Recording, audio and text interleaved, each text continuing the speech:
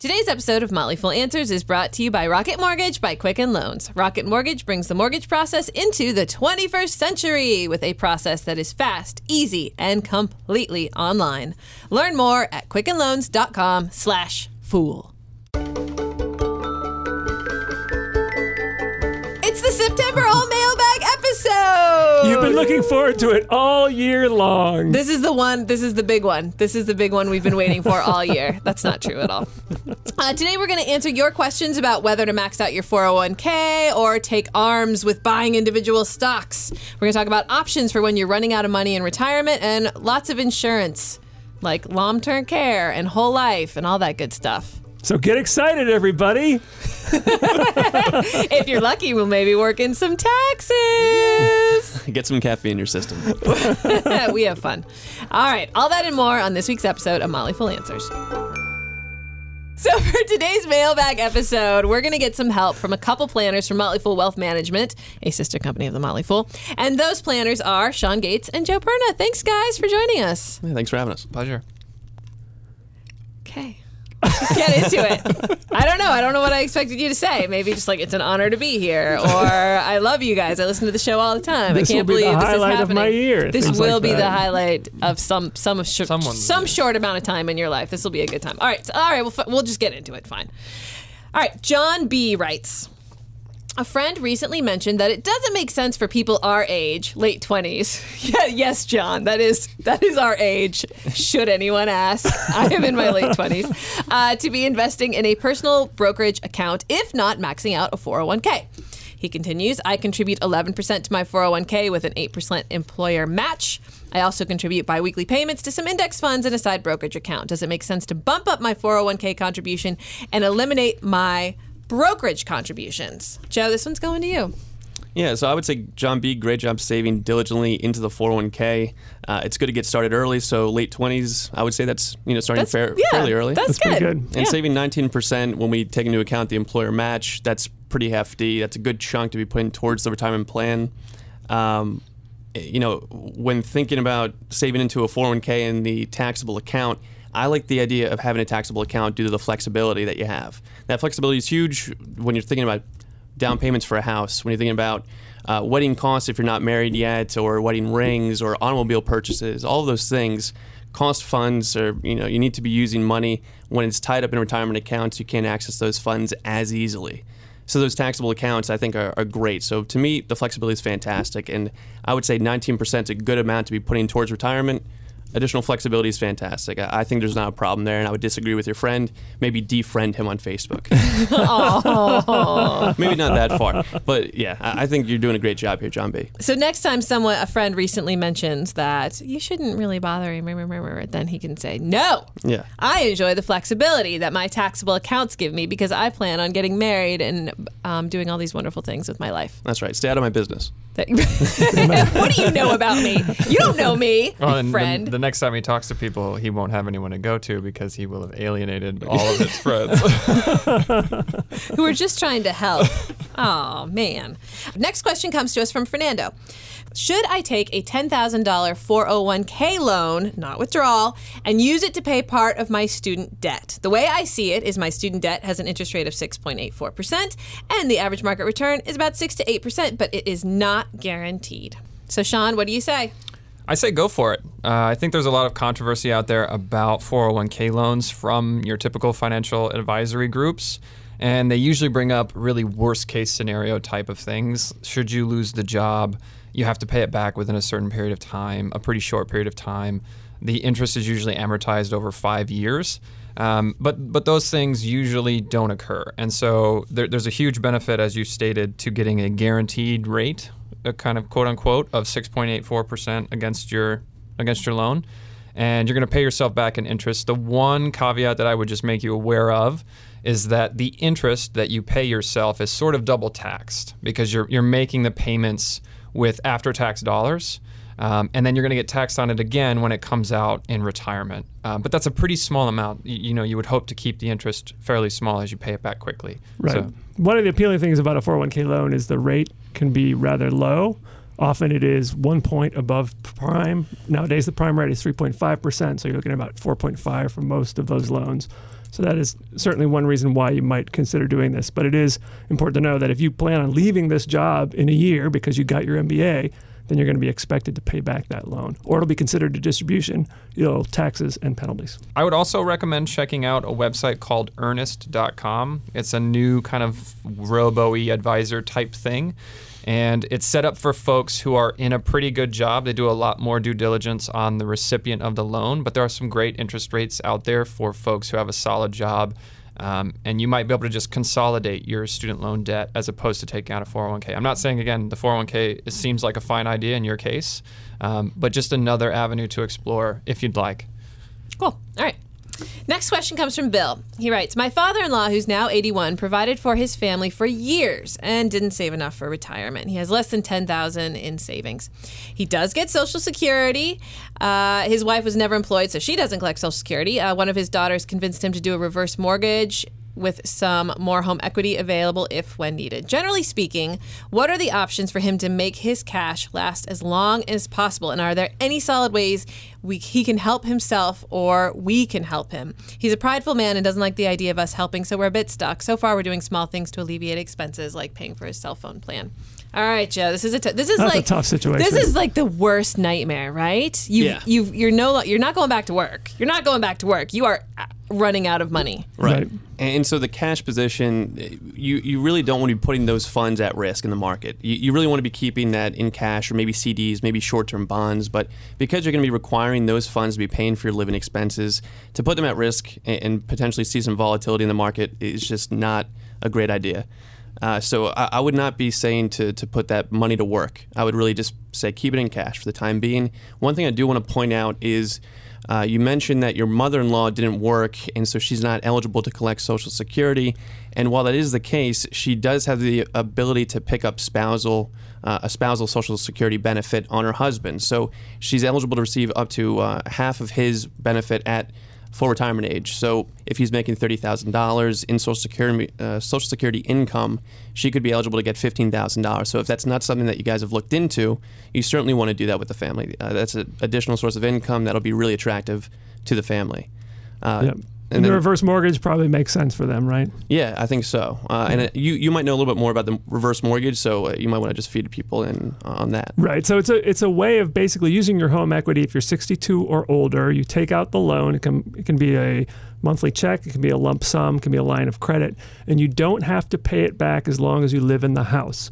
And so if he plans to live there forever, it's a good idea. He won't have to pay it back. Or his wife? Or his wife. Okay. And if the loan ever grows to be worth bigger than the value of the house, you can't come after the estate. The bank can only get the value of the house once it's time to pay off the loan. So I look at it as a big fat emergency fund for retirees. But in this situation, it sounds like he is in an emergency, and a reverse mortgage is probably a smart thing to do. Yeah, I would say it's an underutilized thing that people don't realize that they can tap that equity. And it's definitely a backdrop or a backstop on someone's retirement income if they haven't saved diligently enough. It is a great place, a great source of income. Are there any shysters out there in the reverse mortgage industry that you need to look out for? Well, you definitely have to be careful with them. They have high upfront costs, so those have come down significantly. The best sources of information about reverse mortgages is HUD, the Housing for Urban Development, and AARP has good resources too, but you definitely want to make sure you're getting a good deal from it. The only other thing I would say is many cities, states, and counties have resources for low-income elderly. So you would definitely want to look into see what's available. Can be breaks on property taxes and maybe other services that can be provided. And for all you listeners out there, that's a warning to make sure that when you're doing your planning, pay attention to your family because they're money-grubbing people. Oh, no. It's a lesson that, like when you're in an airplane and it starts going down, you need to put your air mask over yourself first and then help those around you. Because it sounds like his father-in-law was very generous. Yeah. And probably didn't worry about himself as much as he maybe should have. Right. Next question comes from Rex, who is a CFP, by the way. Hey. So he must be smart. He must be smart. Says the 3 CFPs here in the room. Do we get to wrestle? CFP practitioners. I feel like he probably already has an idea of what the answer is, and he's just waiting to see if you guys are going to get it right. He's testing us. He's testing you. All right. Rex writes, when applying rules of thumb to your retirement accounts, what, if any, adjustments should you make for Roth holdings? If Allison, for example, has $500,000 in a traditional IRA and Robert has $500,000 in a Roth, Robert has more money because he doesn't have to pay taxes on his withdrawals. With taxes running at 25%, Robert has $125,000 more available to him. I think that is a difference that should warrant an adjustment. Do you agree, Sean? Do you agree, Sean? Rex would like to know. I know. You've set me up, Rex, because there's not an awesome answer to this question. Maybe you just don't have an awesome answer. That's probably right. I'm not awesome, and so I'm leaving this show. So I would say that, there are rules of thumb. There aren't a lot of rules of thumb that are talked about very widely. One of the primary rules of thumb, and this is sort of just industry specific, is just you try to diversify your tax buckets more broadly. So the rule is a third, a third, a third. So try to have a third of your assets in pre-tax or tax-qualified buckets, a third in completely after-tax or taxable, as Joe talked about earlier, and then a third in Roth, which is completely tax-free. And so, as to your point on the $500,000 versus $500,000, you would make an adjustment, but I would caution folks because having $500,000 is not assumed in both cases because it's going to take longer to get $500,000 in Roth accounts because you pay the tax up front. So you don't have as much available to fund the accounts. Whereas if you do pre-tax, you get that tax savings and it sort of compounds over time. I will say that I'm a big fan of retirement calculators, and there are a lot of them out there that try to make it very easy and make it too easy. And whenever I see a calculator that does not differentiate between whether an account is traditional or Roth, I immediately think it's invalid because Rex is right. It should be accounted for somewhere, and that's one way to do it in a good retirement calculator. And it just gets really complicated because you can't even account for the flexibility, as Joe was talking about earlier as well, that a Roth account affords you. So as you approach retirement, if you're able to retire early, you might be able to accelerate income from that Roth, and that just further adds to the benefit that it provides. And so, I would say there definitely are adjustments that you need to make, and we just need to come up with better rules of thumb together as CFPs. Before we get to some more questions, I want to say thanks to Rocket Mortgage by Quicken Loans for sponsoring today's podcast. You're listening to a podcast, so I can tell that you're a tech-savvy, forward-thinking, and extremely attractive individual. So the next time you want to refinance or buy a house, you can embrace the future yet again with Rocket Mortgage by Quicken Loans. It's a quick online process that you can manage from the convenience of your couch, because maybe you're also lazy. So check out Rocket Mortgage at quickenloans.com/fool. Equal housing lender, licensed in all 50 states, and MLSconsumeraccess.org, number 3030. Next question comes from Kevin and Karen. We listened to today's podcast where you answered a listener email regarding insurance. One item you didn't mention is long-term care insurance. What are the pros and cons, things to consider, and are different types with different coverages? First off, what is long-term care insurance? So long-term care insurance provides coverage in the case of a long-term care event, which means that you lose 2 of the 6 daily living activities. So, well, this is getting very complicated. It's very technical. 2 of actually. the 6 daily. What are my 6 daily living actities? Yeah, and I'm going to need some help here too. You have your own set. I do. Yeah. I think I probably do. Indian food is one of them. So it is. I do love Indian food. Eating. Being able to eat yourself, being able to wash yourself. I'm blanking on the others. I mean, basically the activities of daily life, things you need to do to function as a human being. And if you can't do them, and then other people have to do them, and that's an important part of the policy. If you get long-term care insurance, what exactly qualifies as a long-term care need and when the policy will kick in. But basically, you've been injured, or you're just getting older, or you're sick. Right. And this insurance kicks in to cover the cost to keep on living. Yeah, if you think dementia, that usually sort of takes care of a lot of inability to do those activities. It's more the neurological diseases a lot of the times, but that's on the rise. So, but it's not like health insurance. It doesn't cover like doctor stuff. Right. It covers a woman who comes in and feeds me every day or something like that. Does some shopping or things like that. Ooh, shopping. That is one of my daily things. Shopping. Yeah, so that's a great question. That's on a lot of people's minds. A lot of the retirees that we speak to certainly have this question. And the argument tends to be, do I self-insure or do I buy long-term care insurance? one question is, does everyone need long-term care insurance? I would say no. I would say first you need to see if it's affordable for you and your situation. So have you done the sufficient retirement planning? Do you know that you have enough assets to cover the expenses that you'll have in retirement? If that's the case and you could potentially afford the long-term care insurance, then you can go down that path and see the different types out there. Take a look to see what might be the most affordable option for you. The issue around long-term care insurance tends to be the inflation associated with those expenses. So they're rising over the past 20 years. They've risen at about 6% for the past 20 years. That's a lot of inflation on those expenses, particularly when you look at other inflation like energy prices, house prices, whatnot. That's healthcare costs? Long-term care expenses Long-term care, yeah. Okay, specifically. And so having some insurance to cover that inflation that is going to happen and with that trend, if it continues, you need to have something in place that's going to try to at least keep up with that inflation. So if you can afford it, buying long-term care that does have inflation protection is very important. So there are several different types of insurance, long-term care insurance. Specifically, you have the traditional type, which is going to be similar to homeowners insurance, where you pay for it if you never have to use it. It just goes away, and if you pass away without using it, it doesn't get used at all. Another type is the form associated with life insurance. So it's called an accelerated death benefit rider. So if you do not use the benefit for long-term care expenses, it's going to be left over as a death benefit like a traditional life insurance policy. The last one is an upfront lump sum option that you can pay something like $100,000 for a certain defined benefit amount over a 3-year or 6-year time frame. So you can structure all these policies. They can get complicated. Working with someone who knows that space very well is important, and knowing how the payouts on those policies work is very important. So it does get complicated. I think it is an important policy to consider, but after you've wrapped up your retirement planning is where I would look to see it fit into your plan. Weren't we going to offer this benefit at the Motley Fool, but then no one took it? Yeah, it's a tough insurance because, first of all, it is not cheap. So if you are in your 50s and looking at a policy, it's going to run you about $3,000 a year. And they'll say, the price is fixed, but then change it later. And this is actually not what fixed means. I know, because the insurance company can appeal to the state and say, listen, we underpriced this policy. We need to raise it on everyone. And it's happening actually to my mom right now. Oh. Yep. So what happens? Then people are like, I can't afford that, and they stop paying. And so that now they don't have the insurance. The truth is, the vast majority of long-term care, which is basically some way to help older folks who need it, is provided by friends and family. Only about 10% of it is provided fully by professionals. So the first question is really like, who can take care of me? And some families want to make it their priority that we take care of our older relatives.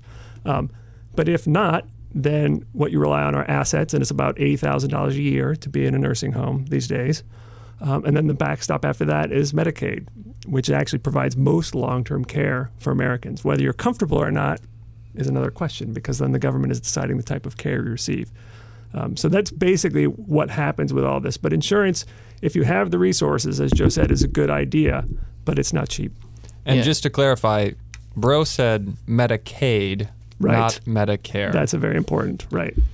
Yeah, basic Medicare that most people have once they're 65 and older does very little for long-term care, virtually none. Another interesting thing about the benefit on long-term care policies is you have two different types of payouts or benefits. You have a reimbursement policy and an indemnity clause within the policy. You mentioned that friends and family tend to do a lot of the caretaking of relatives that have that type of event. An indemnity clause on the long-term care insurance actually would pay out just the amount. So if you were guaranteed $6,000 a month from the benefit or from the policy, that amount would come out to you. You could use it to pay for your friends and family for that care that they're providing. You don't need to have receipts from the expenses that you incur. So those indemnity clauses are something that if you are looking for long-term care, it's a type of policy that you'd want it to be on your policy. Sometimes you have to pay a premium for it, though. I always make a plug for financial planning in general, and this area really crystallizes why that's so important, because as Bro said, his mom's policy is changing, and so, planning is kind of a reoccurring thing, and when she goes to make the decision on whether or not she should make alterations to that policy, having Bro there to help her make that decision is going to result in the best outcome for her instead of just defaulting to whatever option the insurance gives you.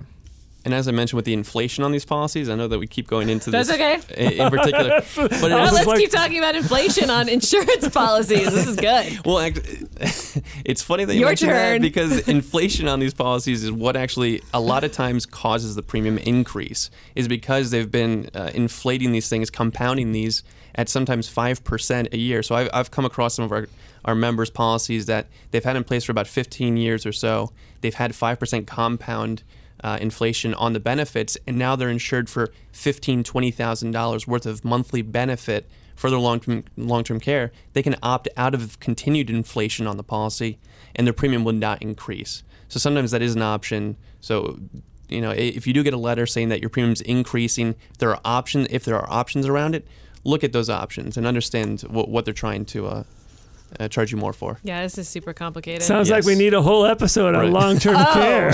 And one on inflation. Need or want. Yeah, no one else wants to say anything more about inflation on insurance premiums? Nothing? We're done? Yeah. Not really. John writes, as I type this, I am listening to how people screw up their retirement. My biggest concern is healthcare. Are there any good tools for preparing for this eventuality? We currently put a good percentage into our 401ks and we max out our HSA. Should one count on Medicare to offset the majority of their healthcare costs late in life? Is there a good health insurance product out there for the retired elderly? Let's keep talking about insurance premiums. Let's just go. Let's go. Let's do it. So you have to be careful about inflation on Medicare. No, it's not right at all. No, this is actually a fantastic question, and I think a lot of financial bigwigs and planners out there don't know that much about the Medicare space and health insurance for retirees, or know very little. That includes me, so I'm going to stop talking now. No, I'm just kidding. So the key thing here is that you have an HSA. That is the best account that exists. Stands for Health Savings Account, by the way. Health Savings Account. And the reason that it's the best account that exists is because it's tax-free sort of on both ends. You get a tax deduction as you contribute to the HSA, and then when you go to withdraw from the HSA, it's tax-free if you use it for medical expenses. And medical expenses can include your Medicare premiums. However, once you reach Medicare age, you can no longer contribute to an HSA. And so there's sort of a finality to that account, different than some other accounts. And that is your best resource. Otherwise, you would want to look to Medigap policies. And then again, we won't go into the enormous amount of detail that exists on Medigap. I will just say, for the hilarity of it, is that there are Medigap policies that include the letters A through G, I think, and they each list out various different benefits. So it's a huge ball of wax in terms of the detail that gets in there. And it depends on where you live, and not all policies are available in your area. So it definitely makes sense to go to a site like Medicare.gov to see what's actually available to you. But it is important because when you work, if you have a good job, you're used to your employer paying for the premiums for your insurance. And then when you retire, you're on your own. And then you have to do it yourself. And you have to go and look at those policies and choose them and see what fits your budget. And you have to match them up with your particular ailments. It's actually quite complicated. And it's something to be thinking about many years before you retire. And to answer your question more poignantly about whether Medicare is enough, it's not. We often model about $4,000 roughly per year for everybody of additional expenses, even assuming that you have Medicare. And part of the reason for that is Medicare doesn't cover dental at all. And dental for older folks can get quite expensive because your teeth start falling out because you're old. Sorry. Spoiler, John. One final thing I would mention is that the HSA account combined with Obamacare is a super powerful combo, because HSAs are only allowed on high deductible plans typically, and there are a lot of high deductible plans available through Obamacare. And so if you are an early retiree, there's a massive opportunity to combine those two things and really have a nice healthcare plan in place. Awesome. Okay, good. I think that nailed it. Okay. That was good. All right. Next question comes from Patrick. I am currently 46 years old with a net worth of approximately $4 million. In addition, I have 2 term life insurance policies. Over the years, both my insurance rep and my financial advisor have tried to convince me to consider purchasing or converting to whole or universal life policies. I have yet to hear a convincing argument to justify buying very expensive permanent life insurance policies over taking the annual premiums and investing them myself. So, can you walk me through the difference between whole and universal? Like, what's going on here in Patrick's life right now? Sure. So the most basic breakdown is going to be term versus permanent. Term is, as long as you pay the premiums, there's a specified term that's going to cover. The most common is going to be something like a 20-year term policy. So you pay the premium every year for 20 years. Once that's done, the insurance goes away unless you try to renew that. Permanent insurance, as long as you pay the premiums, the policy is going to stay in force until you pass away. Term insurance policies are going to be much less expensive than something like a whole life policy, which is a type of permanent insurance. That's going to be the most expensive type of policy. So one thing is, I'm going to say it's not a surprise that he's trying to push them to do permanent insurance, because the way they get paid, here's a tip, they get paid on the first year premium of those policies. So when you convert that policy, if it's $10,000 for that new permanent insurance policy, they're going to get paid close to $10,000 in commissions. So one thing to be aware of is they do have some incentive, I would say misaligned incentives in this case, for trying to sell you on that permanent insurance policy and trying to convert that term. That being said, there are some times that I think permanent insurance makes sense for someone's financial plan. One thing in particular has to do with estate planning. So with Patrick's example, if he lives in New Jersey, which has a pretty terrible estate tax, it's a bad state to die in, unfortunately. But with $4 million in an estate, you'd be subject to about $350,000 in estate taxes that your family would have to pay New Jersey at your current net worth. That's a lot of money that goes to just pay taxes. So if you have a life insurance policy set aside for your family to just cover those costs in a tax-free manner, it might be a better way to transfer those funds rather than paying, Governor Chris Christie at this time. Right. And New Jersey's not just a bad state to die in, by the way. Also a terrible state to live in. That's not true. Zing! Zing. Zing. Come on, listen to our show where I ream South Dakota every 5 seconds, please. But generally, I would say Patrick his instincts are correct. That it's better to get with term and save the money or invest the money rather than buy whole life. Part of the issue with home life is you're getting insurance and an investment component where you're building up the cash value, but it doesn't often build up very well. It's not, as an investment, it's often not very good. Can I ever buy insurance, life insurance, without someone getting a kickback? Or is that just how it's set up? Like, if you're going to buy insurance, someone's trying to sell you something where they get the most kickback out of it. For the most part, that's true. I mean, if you go online to a website and get the policy through the website, you'll find that behind the website, it's actually an insurance agency and someone's getting commission. Just that term commissions are much lower than whole life, and policies are universal or variable life. Yeah, significantly lower. So I think that's the key. If you see maybe like a $200,000 term policy, the agent might get $150 to $250. So just in terms of comparison to the permanent insurance, that's where the misaligned incentives can come in. But yeah, I think there's always a commission associated with it, because in order to sell insurance, you have to get licensed, and there's a whole system involved that costs money. And I don't want to make it sound like selling insurance is like a charity. Like, it's not like, and I expect an insurance salesman to do it out of the goodness of his or her own heart. But if they are always incentivized to put their own, that if A is better for B for them, then naturally they're going to be recommending A. And is it always the case that they're going to have that struggle? Yeah, I'd say so. I think so. And I just went across a client the other day where I helped him. Actually had a phone call with the insurance rep that sold him the policy, but basically he converted $1 million of term into $1 million of whole life, which is a $36,000 a year premium. And I mean, it's an exorbitant amount, but the insurance salesman, it was, do we convert 500,000 or 250,000? That didn't cross his mind. He's just like, this is an easy, convenient, seamless sale for me to do. But how did it fit into the guy's plan? That wasn't, to me, that was not a part of his logic when making that decision or recommendation. All right, so be extra careful. So way to go, Patrick, for being skeptical. Yes. The next question comes from Ellie. My dad was generous enough to set up an IRA for me when I was a teenager. He's awesome. He sounds like it.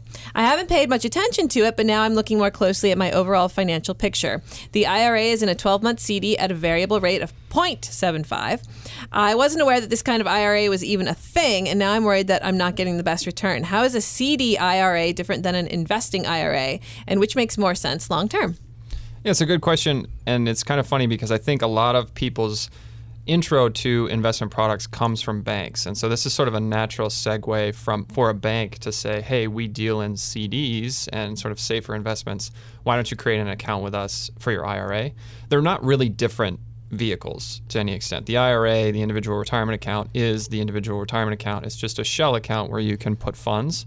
Whether you choose to invest those in the stock market or in an annuity or in a CD is up to you as the individual. And in this case, you happen to inherit a CD. Depending on your age, so it seems like you're pretty young still. This is probably not optimal. I would suggest that a CD is not the place for your IRA to be, because your IRA is money that you want to utilize in the future. And so you would hopefully want that to grow, and stocks are probably your best place for that. The CD more belongs for your taxable assets or your safety net, your cash reserve. Yeah, this is gone are the days that you can get a 5% CD, that this might make sense. In this low interest rate environment, this 0.75 is not going to cut it.